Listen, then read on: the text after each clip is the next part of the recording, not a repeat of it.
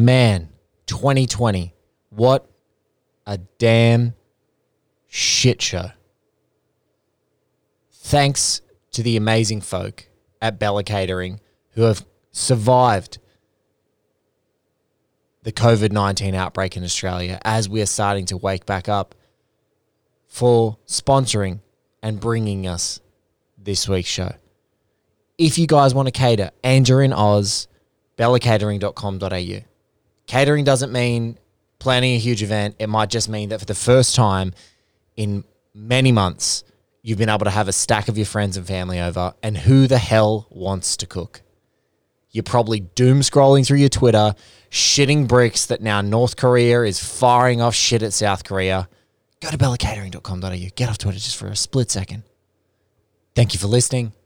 bellacatering.com.au. Now, all the President's Minutes.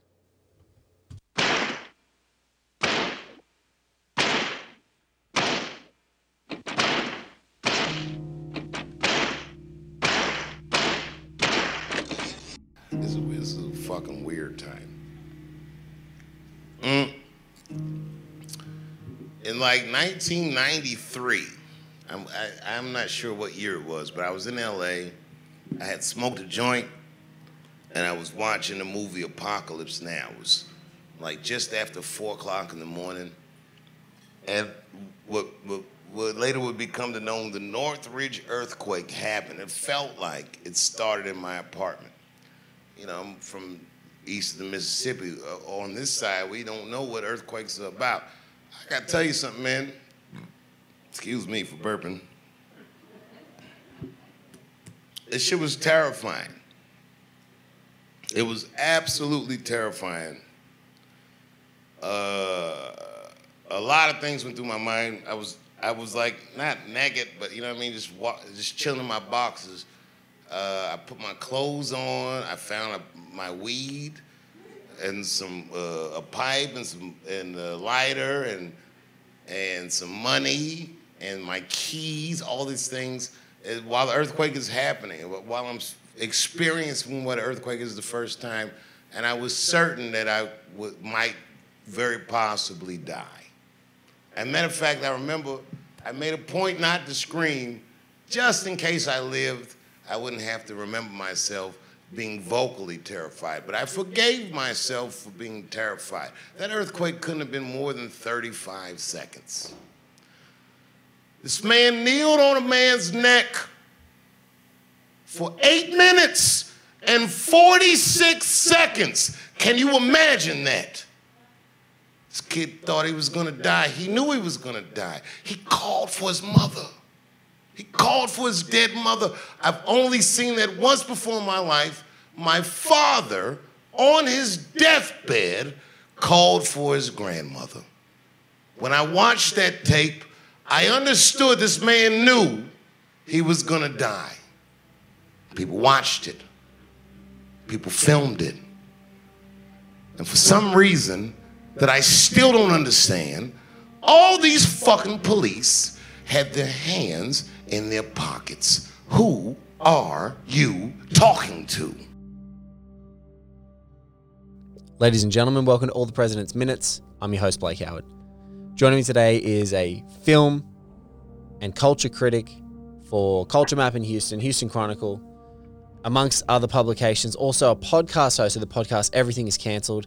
But I've sampled his wares and his forthright opinion largely on his extremely entertaining and insightful Twitter, at Uncle Crizzle. Ladies and gentlemen, Craig Lindsay, Uncle Crizzle, welcome to All the President's Minutes. Oh, it's an honor. It's basically, I've made it into the big league when I'm doing a Blake Howard podcast. I guess I finally made it. I'm up here with, Bilga and John Burns and Manola Dargis and Cam Towns, all these people, and just like all these character actors and filmmakers and whatnot who've done your shows. So I'm just like, I'm just glad to finally have somebody invite me on their damn podcast. It's so rare these days. Well, I'm thrilled that you could come on the podcast, and don't say that. It's a big family here of folk, and I feel like the most out of place person in all of those names that you just rattled off. It sometimes scares the shit out of me too that they've ever been on a show with me.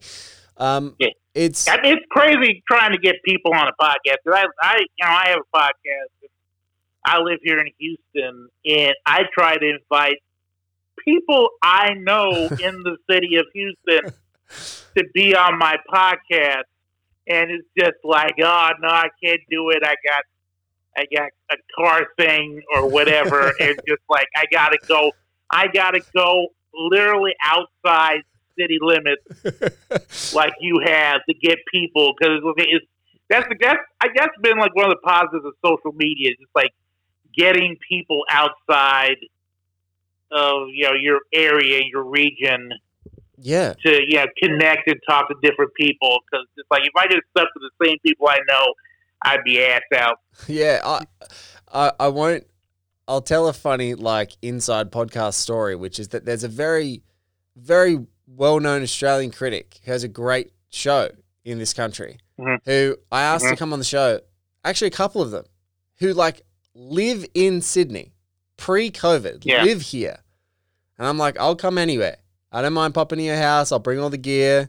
You just give me your time, or I'll come to your office, or I'll come to your studio, whatever you want. I'll bring some gear. We're good.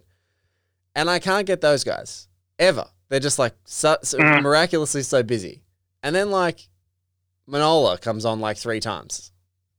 Yeah. And I'm like, how does, in my mind, the greatest living film critic have time to come on my show 3 times, and she lives in freaking LA, and you guys in Sydney can't come on? It's a bit of a funny one. But it's crazy. Yeah. It's crazy because just like it's not even like people on that statue, like motherfuckers got like like I don't know, they're somewhere knitting. They gotta like, hey, can I keep you on my podcast? No, I'm just I'll go to that part of town. I don't know if you hear that shit. Where just like people just saying like, that's north side, that's too far. I just can't do that. By the way, I forgot to ask you. I mean, I listen to the podcast, but can we curse? Yeah, of course we can.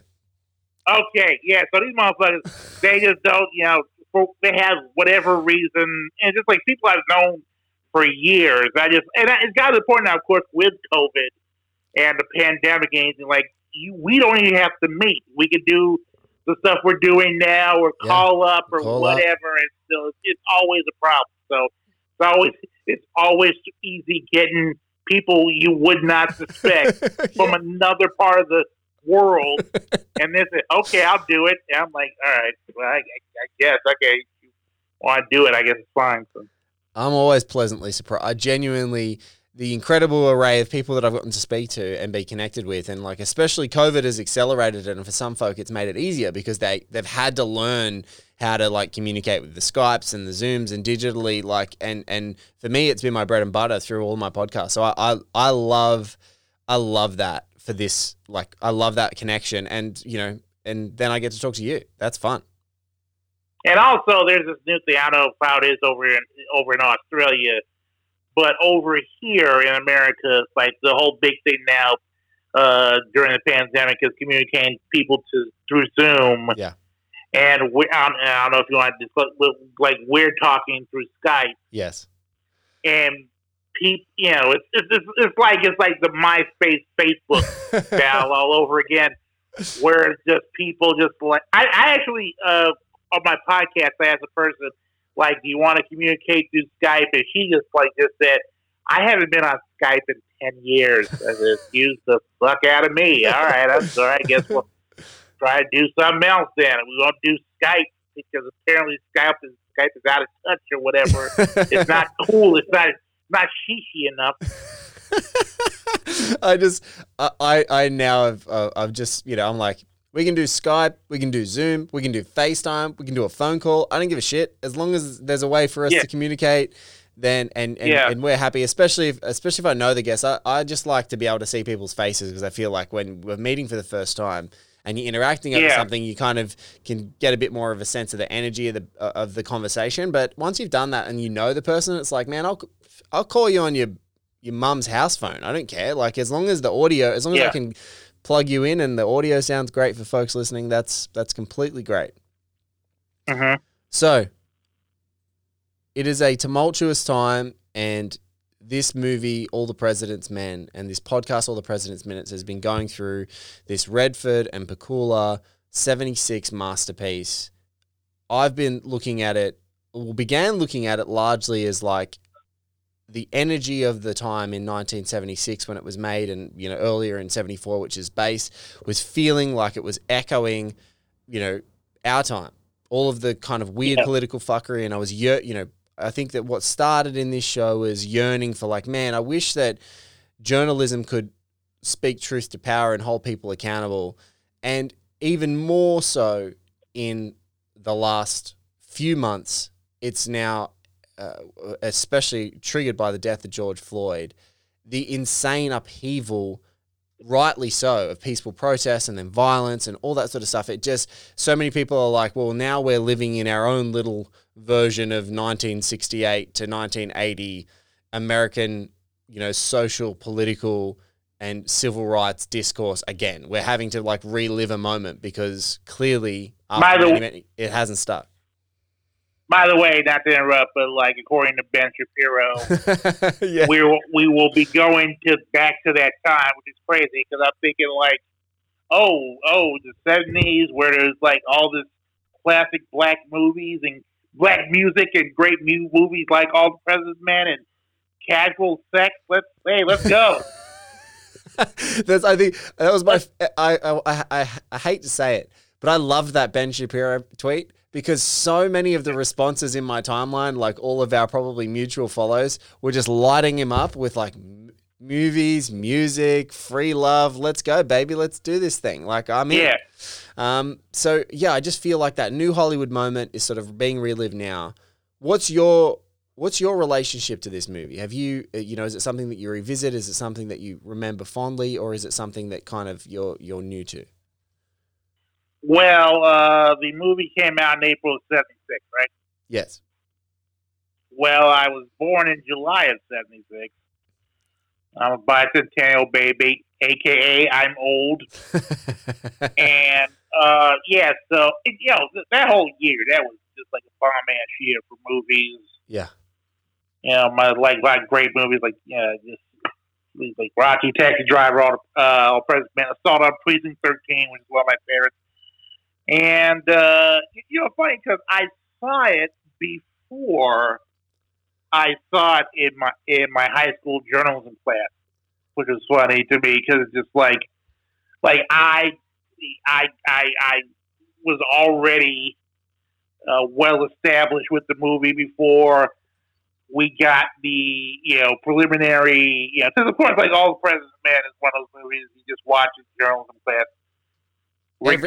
Every it's like the basic curriculum. If you don't watch All the President's Men in a journalism class to start off with, that you're not in a journalism class basically. Yeah, it's all we saw All the President's Men and broadcast news. Yeah. And stuff like that. I saw it already, and like I enjoyed it. Regardless of where to seeing it in journalism class, I just love it. It's just a well-made movie that was released during the same year I was born, and it's just one of those movies that I've come to just love and admire from that decade. And also because like back in I think in the aughts and stuff, like it was released part of a box set of like Warner Bros. Released a box set of movies about the media. It was just like it was that, it was network, and it was Dog Day Afternoon. And when I actually got a job at a newspaper where I was a film critic for several years at the Raleigh News and Observer, I actually reviewed that box set and just talk about those movies and just how much I enjoyed and grew up watching those movies, and I was always like a big fan of movies from that era, the 70s and whatnot, and just And just just looking back on it recently, when you gave me the call that I was going to be on this podcast, and just looking back on it, it's just one of those. Yeah, I've listened to other episodes that you've done, and just talk about how it's just like it's such a signature movie in terms of getting the feel of a newspaper. Yeah. Of a newsroom, like that fluorescent lighting, and just the hustle bustle and whatnot. Because that was kind of the same thing that I was ready to get into before I got the job at the paper. I mean, I went I remember when I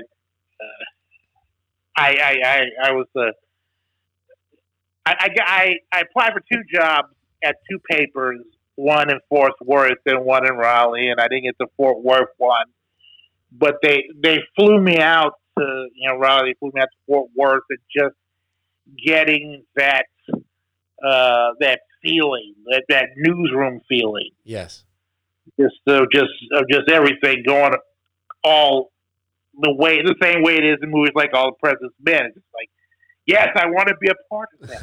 Yes. I want to be a part of all that.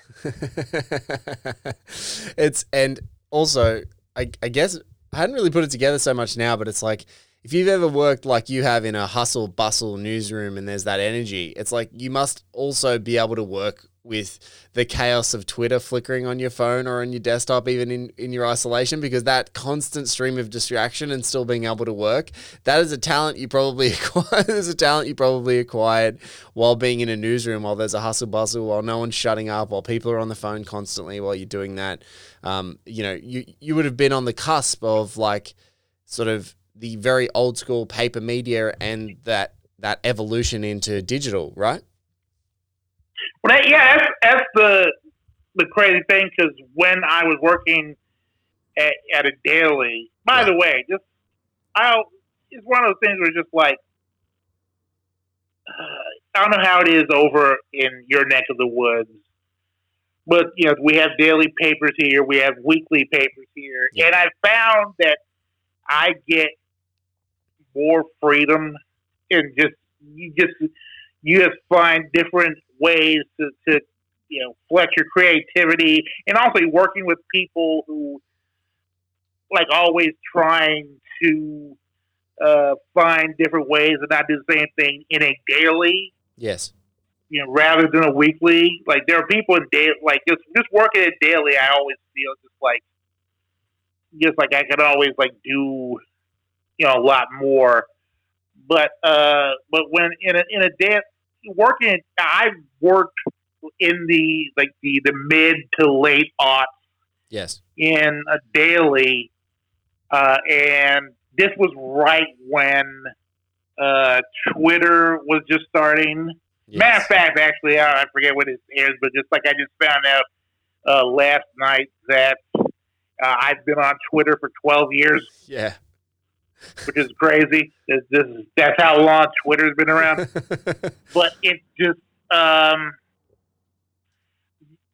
so just like, I was one of those people that was just discovering Twitter. Yes. Like I have friends just beginning to get on Twitter, so it wasn't like this major thing. People forget Twitter wasn't a big thing when it was around. It was like a cult thing. Yeah. And I remember in university we're in a class, and it was a social media class, and they kind of did a straw poll of like where people were at, and at that time I wasn't on any social media. And I remember there was this like one girl, and like it was like, who's on MySpace? And it was like a whole bunch of what you'd expect, like just like girls and a couple of like good looking dudes, like they're all on MySpace. It's just basically a glorified hookup zone. There's a few older people and a mix of older and younger. A couple of people have gotten on Facebook, and then there was just this one lone girl on Twitter. And she's like, yeah, I'm on Twitter. It's great. And she was talking about it and describing it. And I remember at that time like going, oh, Twitter sounds all right, because she says you can interact with like the real people. Like you can talk to a filmmaker, you can talk to an actor, like you can follow people that you like and publications. But I remember when she was like listening to the rest of the conversation, I was like watching her and she was like sneering at everyone, like, ugh, I can't believe you're on Facebook. I'm on Twitter. I'm a trailblazer. I'm in the cult already. But, you know, I kind of think she was right. Well, I mean, that's how it was back in the day, because like there was, like I mentioned earlier, like the MySpace Facebook war, where like MySpace was just like MySpace was around first, but it was just like this thing. And then Facebook came along and kind of just blew everything out the water, and just like it got to the point where people were just dropping out of MySpace and getting on Facebook. And then Twitter got on there, you know, with the 120, 140 characters.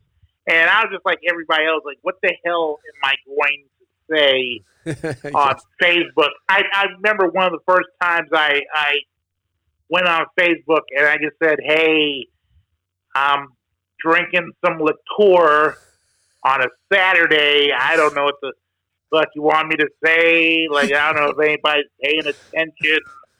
It was just like this sense of just like, do anybody truly care about what I have to say?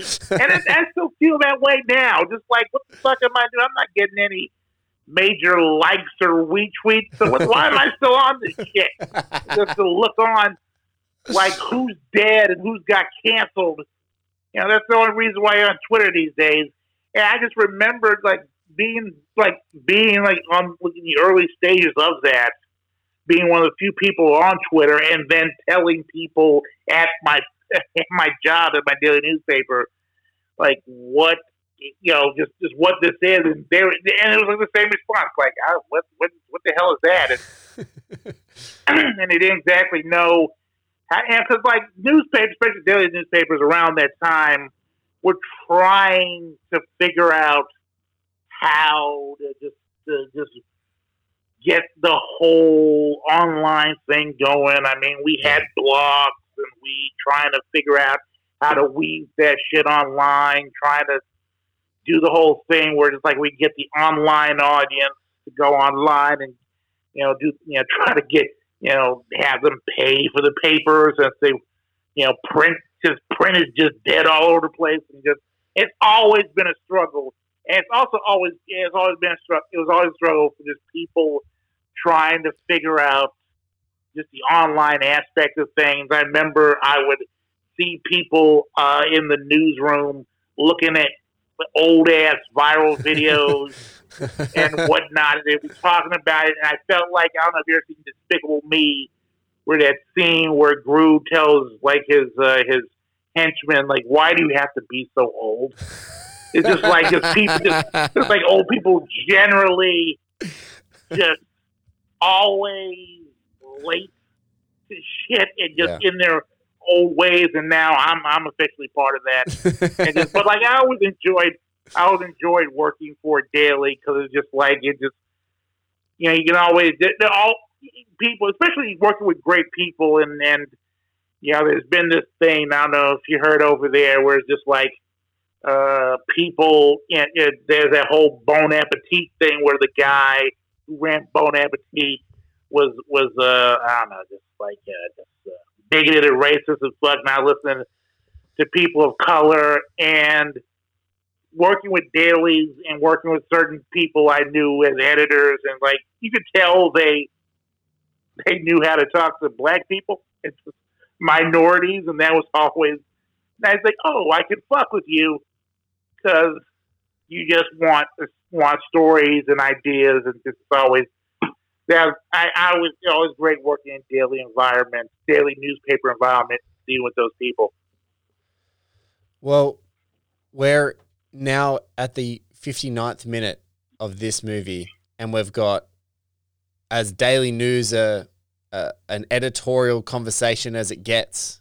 Yeah, because I was a little afraid, like, because we've been talking so much, like, I guess we should talk about the movie. No, I think it's one of the questions I usually ask when we start the show, as folks know, is like their experience, and I find it fascinating an experience that you've had that a couple of guests have had so far, including my best friend Maria Lewis, who's a journo, is you guys seem to go into the newsroom right at the same time. And, you know, she's a woman of color as well. So it's like really fascinating to just hear what it's like when people are trying to figure out and wrangle with what we deal with now every day. Like news does not exist in papers so rarely. Like even in Australia, we still have quite a large paper industry. Like newspapers are pretty popular and whatnot, but it's just like everything's online. So I love to hear stories like that about what your experiences is still in a daily, like the concept of still a daily, the concept of a newsroom that's wrangling with it. And I love what you're like, you can also see the writing on the wall of like, people don't understand what's coming. That's a really nice thread, because that's the great comparison of this movie is like, it's so authentic and it's so on point. And it's just so funny to like compare and contrast, like, trying to imagine what these guys would be like at this precipice between print and between, online and even now later. But well, it's like when I was growing up, when I was going to college, I'll never forget this because I want to be, I want to be a journalist, and that was kind of like the thing in the mid '90s. And Houston was originally a 2-paper town. Yes, there was the Houston Chronicle and there was the Houston Post, and then just one day in 1995, the Houston Post shut down. Whoa! And that was the end of the whole 2-paper existence. And even then, I realized at that point, like, there is going to be a sea change. Like, there's just like the writing on the wall. In my opinion, just like this, people won't need papers as much as they're supposed to, because it's just like if a city as big as Houston can't survive with just 2 papers, then just the future is going to be a lot less. You're going to need print journalism a lot less. And I just realized this even in the mid '90s. Yes.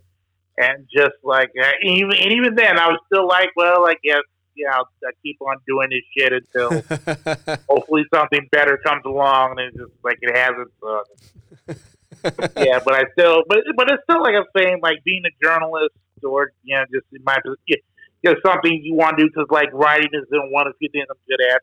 So it's just like try to make a living out of that as much as I can.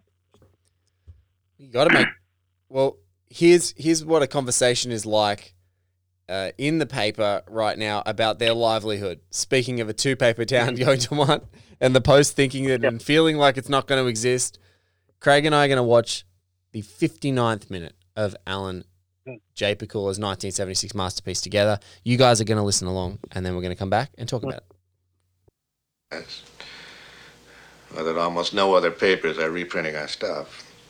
What then? Look, there are over 2,000 reporters in this town. Are there 5 on Watergate? Where did the Washington Post suddenly get the monopoly on wisdom?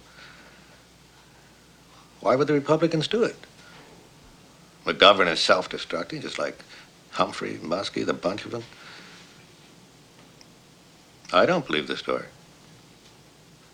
Doesn't make sense. Yeah, where's now? Woodward. Bradley will see us now. Answer the phone. Are you trying to find the lowest possible common denominator? Is that your plan in the convention? Yeah, get the got the U stick.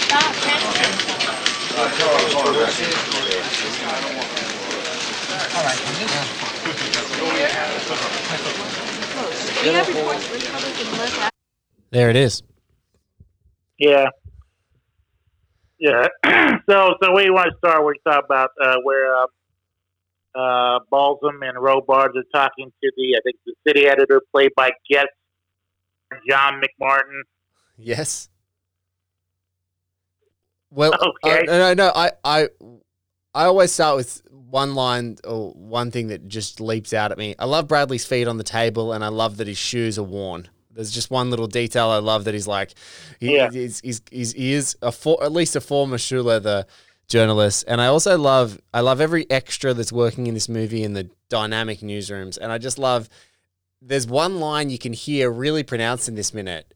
It's one guy or one gal going, so are you going for the lowest common denominator? Is that what you're going for? Yeah. And I just wonder if it's like a copy editor like giving a journalist shit about like, is that what you're going for with this piece? The lowest common denominator? Yeah. But no, this minute is a wonderful one because exactly as we started to say it is the fear that you're chasing a story that doesn't end, that no one else is on, and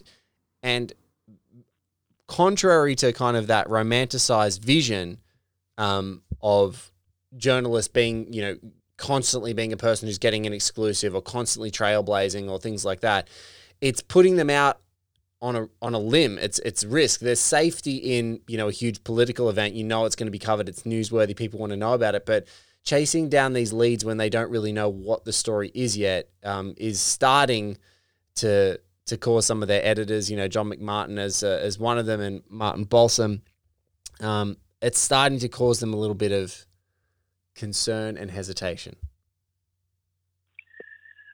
Well, it's always just I think like at that point in the movie, there are just because of course like you got you know Martin Balsam and Jack Warden's characters who are just helping along Woodward and Berkeley, or as they're now officially known at this point, Woodstein. Woodstein, yep. Yeah, it just you know they like these kids, these hungry kids. They want to be a part of it, and you know, and Bradley Robart, of course, on the fence. And you have someone like John McMartin. And by the way, I don't know if I haven't listened to all the episodes of this podcast, but have y'all just talked about just the amount, just the list of guest stars of this incredible cast? No, it's come around in bits and pieces, but I think we've been stuck in the newsroom for some time now. Like, there's some great stuff, but like now, almost like from the leap off point as we pass the hour mark, that's when you get I think the true breadth of this incredible cast. You get the Jane Alexanders, and you get the Penny Fullers, and you get Robert Walden as Segretti. Like, you get all those folk late. Like, it's all coming later as the movie goes. But like it's an absolutely ridiculously stacked cast who've all had these huge careers. And they only get like 3 minutes in this movie to do anything, and then they leave and they get out of there. Well, I just love that when I first saw it at the end, it was in the credits they just put guest stars. I like those because this is a small little thing, but like when I was a kid, when I would watch movies because I grew up in the '80s, I would get obsessed with these movies that would have like special appearances by and have like a list special cameo appearances by like National Lampoon's Vacation and fucking the Muppet movies and everything. It was like these special cameo. I actually I think one time in 1988, I wrote. I typed up a list of all these movies that I had on VHS, which had special cameo appearances and special guest stars, and I always found it funny that something like All the President's Men have a list of guest stars, and that's just my thing. But but it is good because it's just like what you're unintentionally realizing is that was in someone's contract. Someone's agent said that for them to be in this movie for X amount of bucks, in the credits that needs to say special guest. Like that was what they hung there. That's the battle lines that were drawn. If you want me for a day, really? That's the root cause BS of a lot of that. Like special appearance by and where they appear in credits. It's such an old school Hollywood thing. And in this movie, the funniest one is that Robert Redford was allowed to go first in the credits on the poster, but Dustin Hoffman had to go first on the credits in the movie. Yeah. It's like what the fuck? It's like the whole Tom Cruise the Firm thing. Yeah. Where it's just like Tom Cruise and Gene Hackman gets top billing Yes. in the movie, but you know, you don't see Gene Hackman's name in the poster for the firm and shit like that. So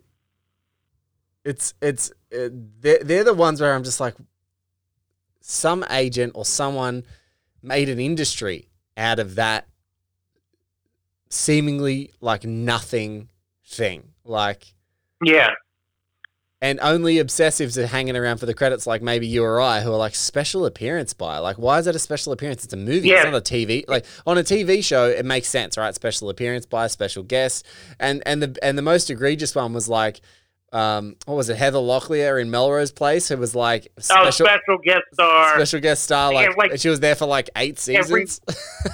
Yeah, she was a special guest stars like Jonathan Harrison, Lost in Space. But it's just, I like, even in this movie, because like I remember I was watching the opening credits and there'd be like special appearance by Martin Balsam. And I'm like, this motherfucker's in half the movie. What is a special appearance?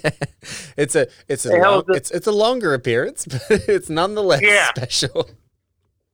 Another thing I was obsessed about, like when I was growing up, watching posters and ads and papers, just like there would be the actor in, and their name would be in a box. Really? Yeah. Would it be like, would they be the and? It wouldn't be and. They would be like in like the they get top billing, or like they would be in the. Oh, so it's underscoring the credits. It'd be underscoring the top billing so much that their name's in a box. Yeah. I would always see that shit. It'd just be like in on like a poster or whatever, or an ad for a movie in a newspaper, and just be like fucking like Robert Shaw in a box. Like that means something. And it was always like, why is Robert Shaw's name, encased in a box in the credits? So he's anointed. Yeah, exactly. Quint, whoever else. When you're Quint from Jaws, your name is forever captured in a box from then on. Yeah. Just go back and like look at old posters and just see like somebody's name just be like Charles Nelson Riley in a box or whatever else. Robert Shaw makes sense. Yeah. Charles Nelson Riley is a stretch. Yeah. So we're here in this newsroom. There's concern over this. What do you what do you love about this minute? Because I mean, John McMartin, like literally is the foreign editor in this whole sequence and gets to be this, I don't know, like fortune teller essentially of like, I don't believe it.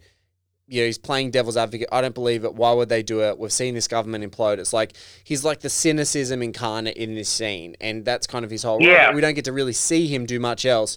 But I do love that in this moment, you see Bradley ask him to stick around because he wants to hear it. Like, he wants to hear from these guys, like, are we going down the garden path with this? Yeah, well, I think that's the point. Like I mentioned earlier,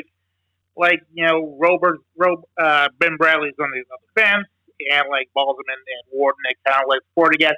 And then you have somebody like John McMartin, who is just like, that's another voice in there to and like just the speculation. Is this what this really a thing? Is this like really happened? Nobody's really talking about it much. Like, what do you guys even talk about?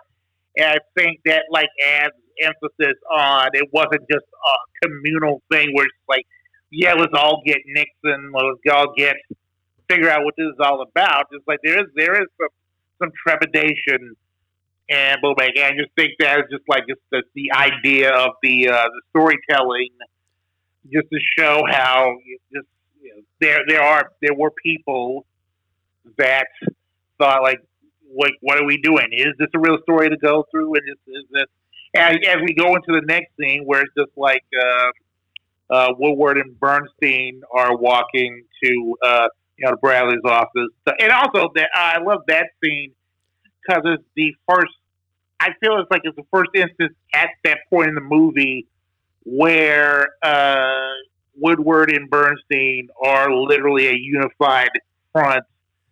They are walking they're walking in unison, like almost marching to to the head of the throne. You're 100% right. I think the last time that you see them is begins in the 30th minute with that you see them together in unison in that wonderful Library of Congress shot.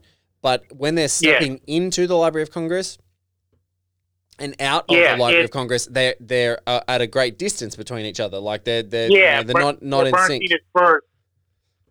But right. Yeah, Bernstein said first up the steps, and then like they're going out, and just like they're not really on the same level. But then we get to this moment, and they're just officially intertwined. They're just like in step with each other. So. It's a good cross-sectional minute because you've got this cynicism and speculation, as you said. I love how you said it's trepidation because it is. It's like the fact that there are 5 reporters in town that are working on this in 2000. You do have to put a question mark, but you do have to, because like that's the other thing is like I suppose now when we look at now what journalists would be contending with is scandals at the level of Watergate seem to happen every 5 minutes. In both my political realm and yours particularly. And it's like chasing down people or dedicating people to chase it down. These conversations I imagine must be like incredibly tough for editors. Like we don't have the time to give that person the time to chase it down because, to be honest, like it's the inverse. It's not like, hey, we might find this like malfeasance, which, does have some weird tendrils up to the presidency. It's like, oh no, we've got some really bad crap that's going on, like some really, really awful shit. We know that it's happening, but don't worry, there's going to be another one tomorrow. There's going to be another one next week. It's also that's you just mentioned. Like it's got to the point now where reporters be doing shit, reporting something that is very scandalous. That it does seem like a scandal, but is it enough of a scandal? We've got to that point in I don't know what to call it, culture, just like where it's just like is this enough of a major scandal to report about? Yes. Because I don't know how it is. Once again, don't know how it is in Australia, but here we have a president who's just like ass deep in scandals, and just like I literally know people who are trying to get his DNA so they can finally sue him for harassment charges and whatnot.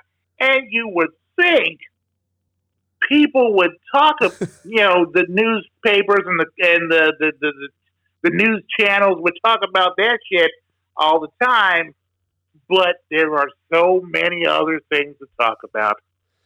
So many other things. Man. And that's just one of many things. It's just it's an insane period because I think I joked around facetiously that like during the election time, we've just seen they're talking about the scenes and even John McMartin mentions it in this scene. He's like, oh, the McGovern thing, they imploded. Like they imploded, talking about an incumbent or a Democratic candidate that it's imploding, they can't get themselves together, they can't get their shit together, they're not going to beat Nixon, why would Nixon go out on a limb and do this? And it made me reflect on the whole, like, grabbing by the pussy moment. It's like, it feels like remember that? Remember when we all thought, oh, it's over? That's exactly what I mean. It's like, McGovern has a vice president candidate who once had shock therapy. And that is the end of that career. Like, the entire Donald Trump election run was shock therapy for the international community and particularly the American community, because it was like there was some scandal after scandal, lie after lie, exaggeration after exaggeration. It was reported factually across a whole stream of papers, whether they sit a little to the left or right in the center or to the right. And it's like, it's like, I don't know what to tell you. We've given you scandal after scandal after scandal, and the ones that stick.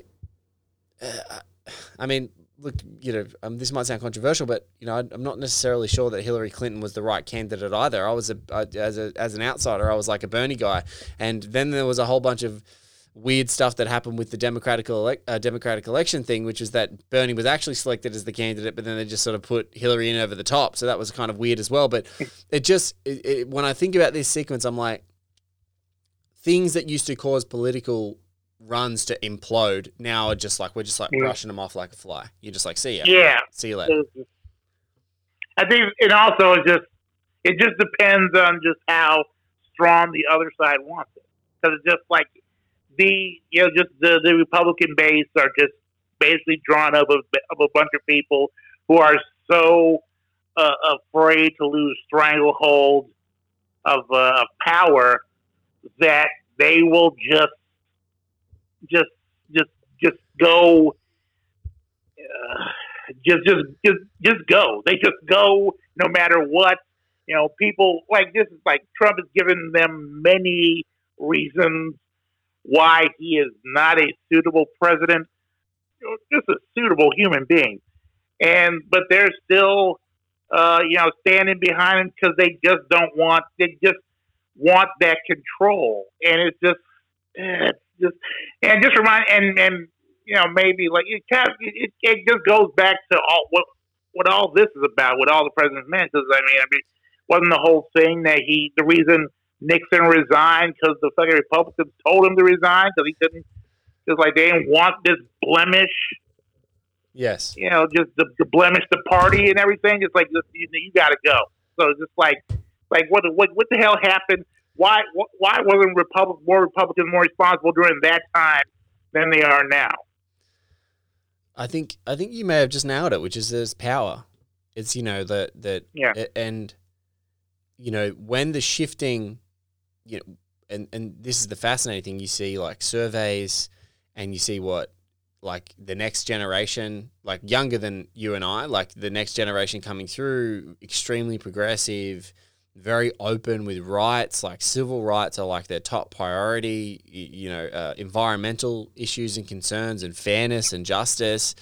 And when you poll all those people, they all it's just blue, 15, 16, 17-year-olds all across the world. It's just blue. Like it's just this litany of, democracy and more socialist thoughts, not whether it's not socialism, but it's like socialized medicine, for example. You don't have to be a socialist to have socialized medicine. We in Australia have socialized medicine essentially, but it's like, we're a deeply capitalist country. And it's just this fascinating thing where I think you may have nailed it as like the stranglehold. Like at that time, the Republicans knew that they would still probably be able to maintain a presidency and have a stranglehold on conservative values if they just had a better candidate than Nixon at that time or someone who could come in and be fresh. Whereas like they might be at their last legs, like you've got to think of how old is that base? How aware of that base? And they're trying to weaponize them more, digitally and do all that sort of stuff. But, things are being, things are moving, things are progressing. And I think that it's going to get harder and harder to swing that pendulum back the other way as time goes on. Well, I was thinking about it because, like, listen, it's a goddamn nightmare here. Like I'm pretty sure you've seen just like with the pandemic and the protests. The protests and the pandemic in your state having 4,000 new cases like a couple of days ago. And the protests that are still going every single day in some parts of the country. Well, just you think that with all this stuff happening, that leaders would be more just attuned to just do the right thing. Because I was just reading about stuff going on in Australia. Because of course you have the issue, gun control and everything. Like you guys are like the gun control champions of the world. And even with the pandemic, like the right wing, I forget who's running the whole continent. Yeah, it's just like he's essentially right wing prime minister. Yeah, that's right. Yeah, it's just like that person, he put his foot down and just realized, hey, people are dying. Let's shut this shit down. Let's lock it down. Let's contact tracing. So now they have 102 people dying, apart from the like thousands, 100,000 of people dying in America. And just like even when you guys were dealing with the whole gun control thing, you had a conservative leader handling that and realized that just like, okay, there's these mass shootouts or whatever. Let's clamp down on gun control. So it's just like, even if you don't agree or disagree with certain politics, they will when time comes to it, they will do the right thing for the country, but we don't have that. It's like, motherfucker, just like everybody's grandma dying, and we still don't figure out how to deal with COVID, but it doesn't matter because motherfuckers are still going outside with no mask on, because of course you can't tell them to put masks on because that's hindering on their constitutional rights, which I'm sure they've never read. And it's just insane over here, man. And just like, what the fuck? Why are y'all conservatives better than our? I know, like we can also talk about the whole stuff with the racial aspect, which I would love to get into, but just in terms of just like making sure nobody dies a lot. Why are your right wing conservatives better than ours? I don't know. Like the answer is I don't know, because like at face value, our Prime Minister Scott Morrison, like I would never have elected him in a million years. In my mind, he's a complete dope. However, I think one of the things that he may have realized is his limitation. Also, our election was really close, our last one, and the candidate that he was running against was fucking awful for our Democratic party, was basically essentially equivalent, which is our Labor Party. I mean, they can't get their shit together, number one. They can't get a candidate that works, that's smart, that's articulate, that represents what the party stands for. They got a lot of work to do, number one. But I think our Conservative leader at this time, this is the thing I actually deeply appreciated about his leadership at this time, which is like they deferred a lot of their expertise to our chief medical officer in the country. It was a relief. Like most press conferences would go up, this is what we're doing, this is why we're doing it, and basically would spend 30 seconds or a couple of minutes outlining what their rationale was with this and why they were doing this, and then they would hand it over to our chief medical officer to basically articulate and explain all of the reasons that underpin the decisions. And all of the premiers, which are essentially like governors, equivalent of all of our states, all sat in a room with the Prime Minister and the chief medical officer, and like, this is what we're doing, this is when we're doing it, this is how we're doing it. And basically just they did that. They made it happen. And a couple of other massive things that helped for our country was like, we've got socialized medicine. So, when tests need to happen, it's free and all that sort of stuff. God damn it. But that major thing was, and this is what I'll shout out, I'll give him actual respect, is like he deferred the expertise to the experts and didn't have an ego about it. Just said, we need to fix this. We will do everything. And they literally have pulled out all stops, and now when some of the Black Lives Matter movement has reached Australia and it's talking more exclusively about like Australian Indigenous rights, and there's been a lot of people, a lot of outcry because a lot of the same, police brutality challenges have happened in Australia when it comes to Indigenous people. When he starts to talk about that, that's when he goes back into his conservative mode. No, that's not what we're like. We don't do things like that. No, our country's not like that. And you're like, bitch, fucking read a history book. Read the stats. Yeah. Like, the stats are blinding. Like, use the same approach that you used with COVID. Ask legitimate experts. And if we've done something wrong, just go, yes, this is bad, and we're going to implement X, Y, Z. And once we do that, that's, like, it is what it is. It's awful, and I just don't understand why he's not taking the same approach. It's just one of those baffling things. Yeah, because I have read. Yeah, I read about that too. Just like how like everybody's not dead. Let's get back to saying stupid shit about people of color. And it's because you was talking about the whole thing about just listening to medical experts. I don't know what the fuck that is with us. I don't understand. Where we don't want to listen to the people with degrees and just who actually know about medical stuff. Because for some reason, like I mentioned earlier, just like people talk about, hey, wear masks. Did I ask you to wear like gloves and everything? Just wear a goddamn mask. And people are like, "Oh, we're not supposed to, have the CO2 up again." And just like I feel like close up, and then now all these videos of white women losing their shit at Walmart because these people at Walmart just wear a goddamn mask so you won't infect everybody, and they can't even do that. It baffles me because in Oz. In Oz, it was a bit like that. There's been some trepidation with folks wearing masks and stuff like that. Obviously, our outbreak wasn't as bad, but in the peak time, it's like, just go out with a mask.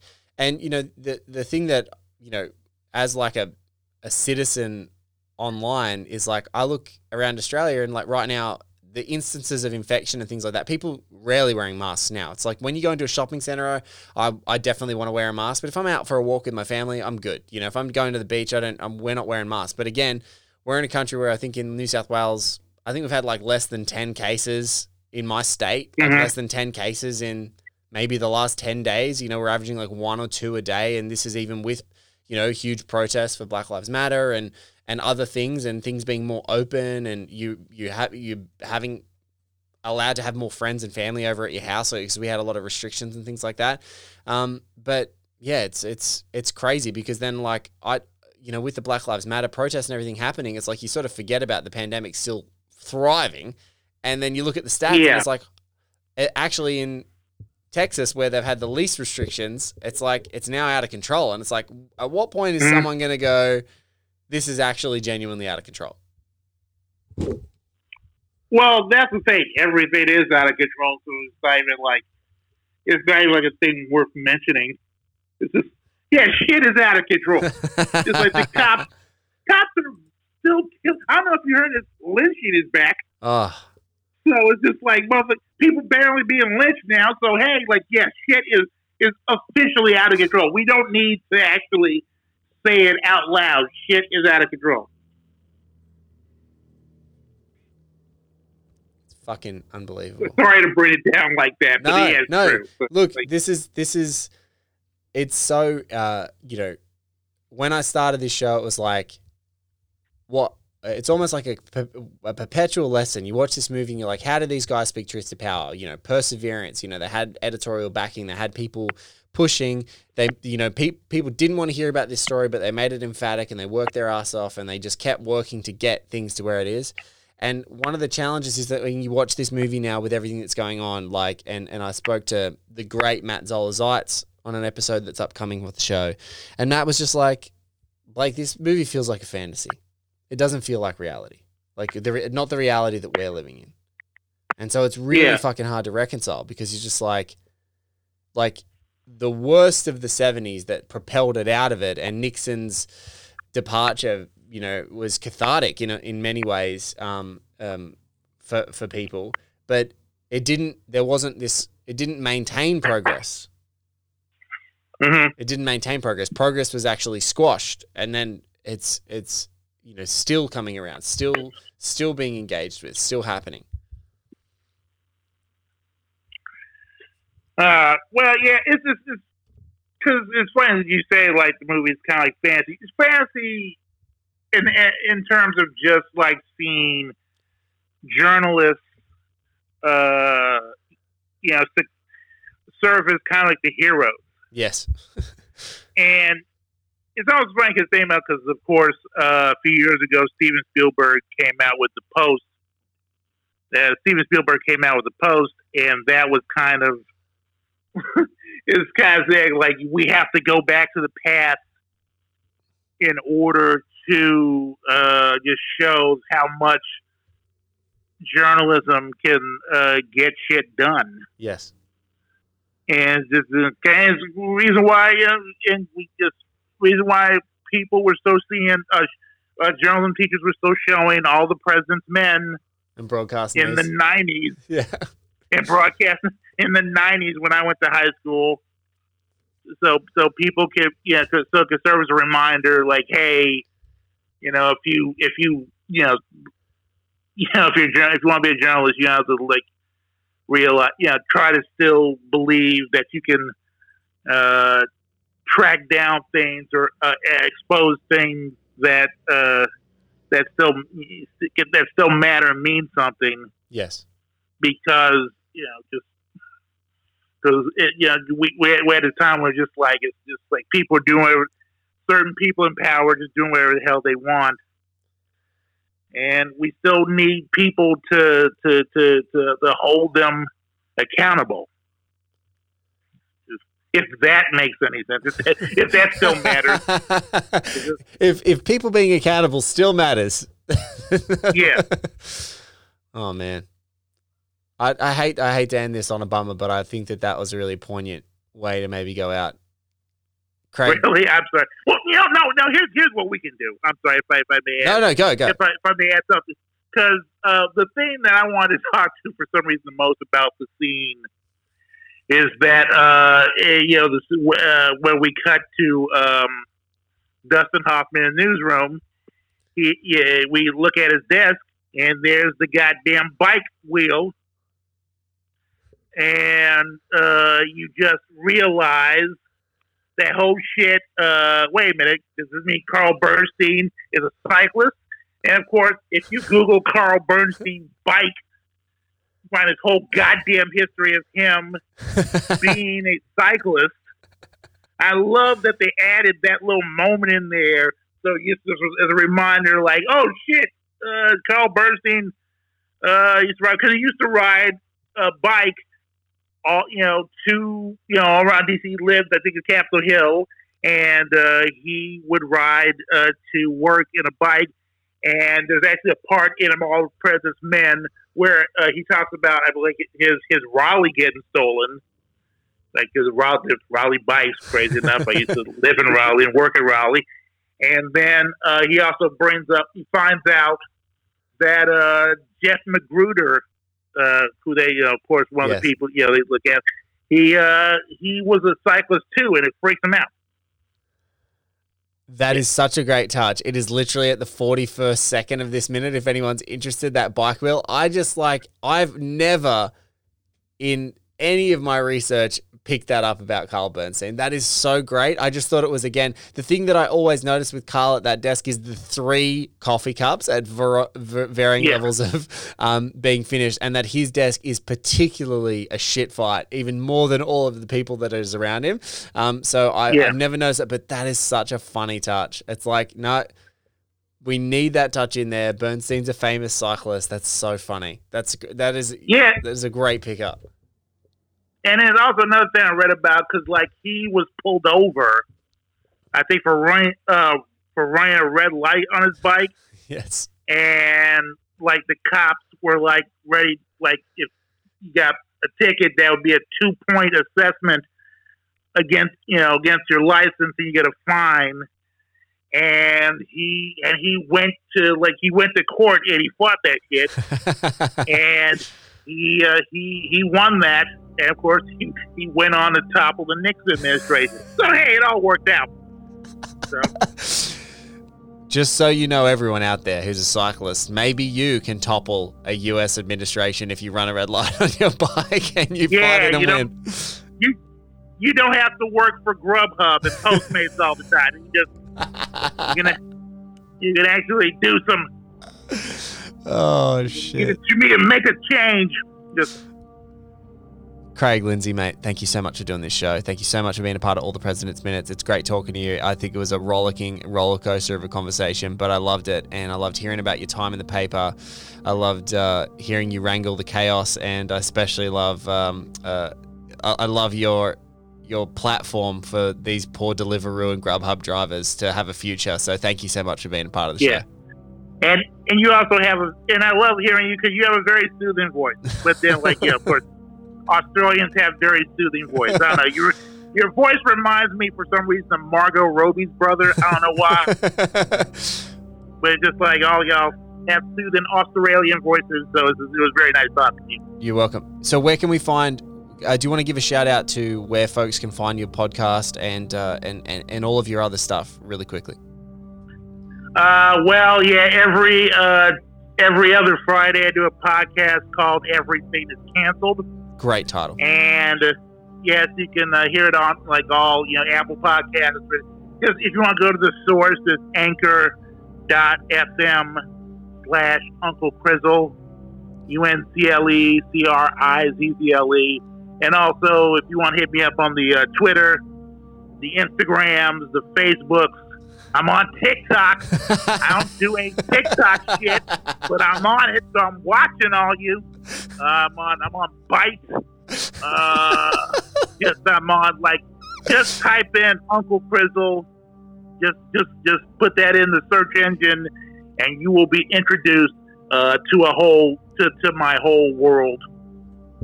And what a world! Thanks so much for being a part of the show, my friend. You're the best. Thank you for having me, sir. That was the incredible Uncle Crizzle himself, Craig D. Lindsay. If you want to find him, the best place I genuinely recommend is at Uncle Crizzle, which is CRIZZLE, at Uncle Crizzle on Twitter. That is the best place you can find him. Man, he was so much fun. That will lead you off into all of his different projects, and we have links in the description for his podcast and his Twitter. Oh, Craig, that was a blast and a roller coaster. We went to the deep darkness of despair, and then we went all the way to Grubhub and Deliveroo. What a treat. Guys, thank you so much for listening to all the President's Minutes. We have a monster week coming for you this week. Lots of episodes, 4 big ones, in fact, and some great ones in the coming weeks. Thank you so much for listening and supporting the show. If you can, jump into our description. There's a place to donate some cash in there if you want to support us, or if you have the means to support us. We totally get if you cannot right now. It is an incredibly tough time, so a share, a recommendation to a friend, reach out to us, mail at oneheatminute.com, at ATPM pod on Twitter, or at 1BlakeMinute is where you can find us. We'll catch you on another episode soon. Thanks for listening.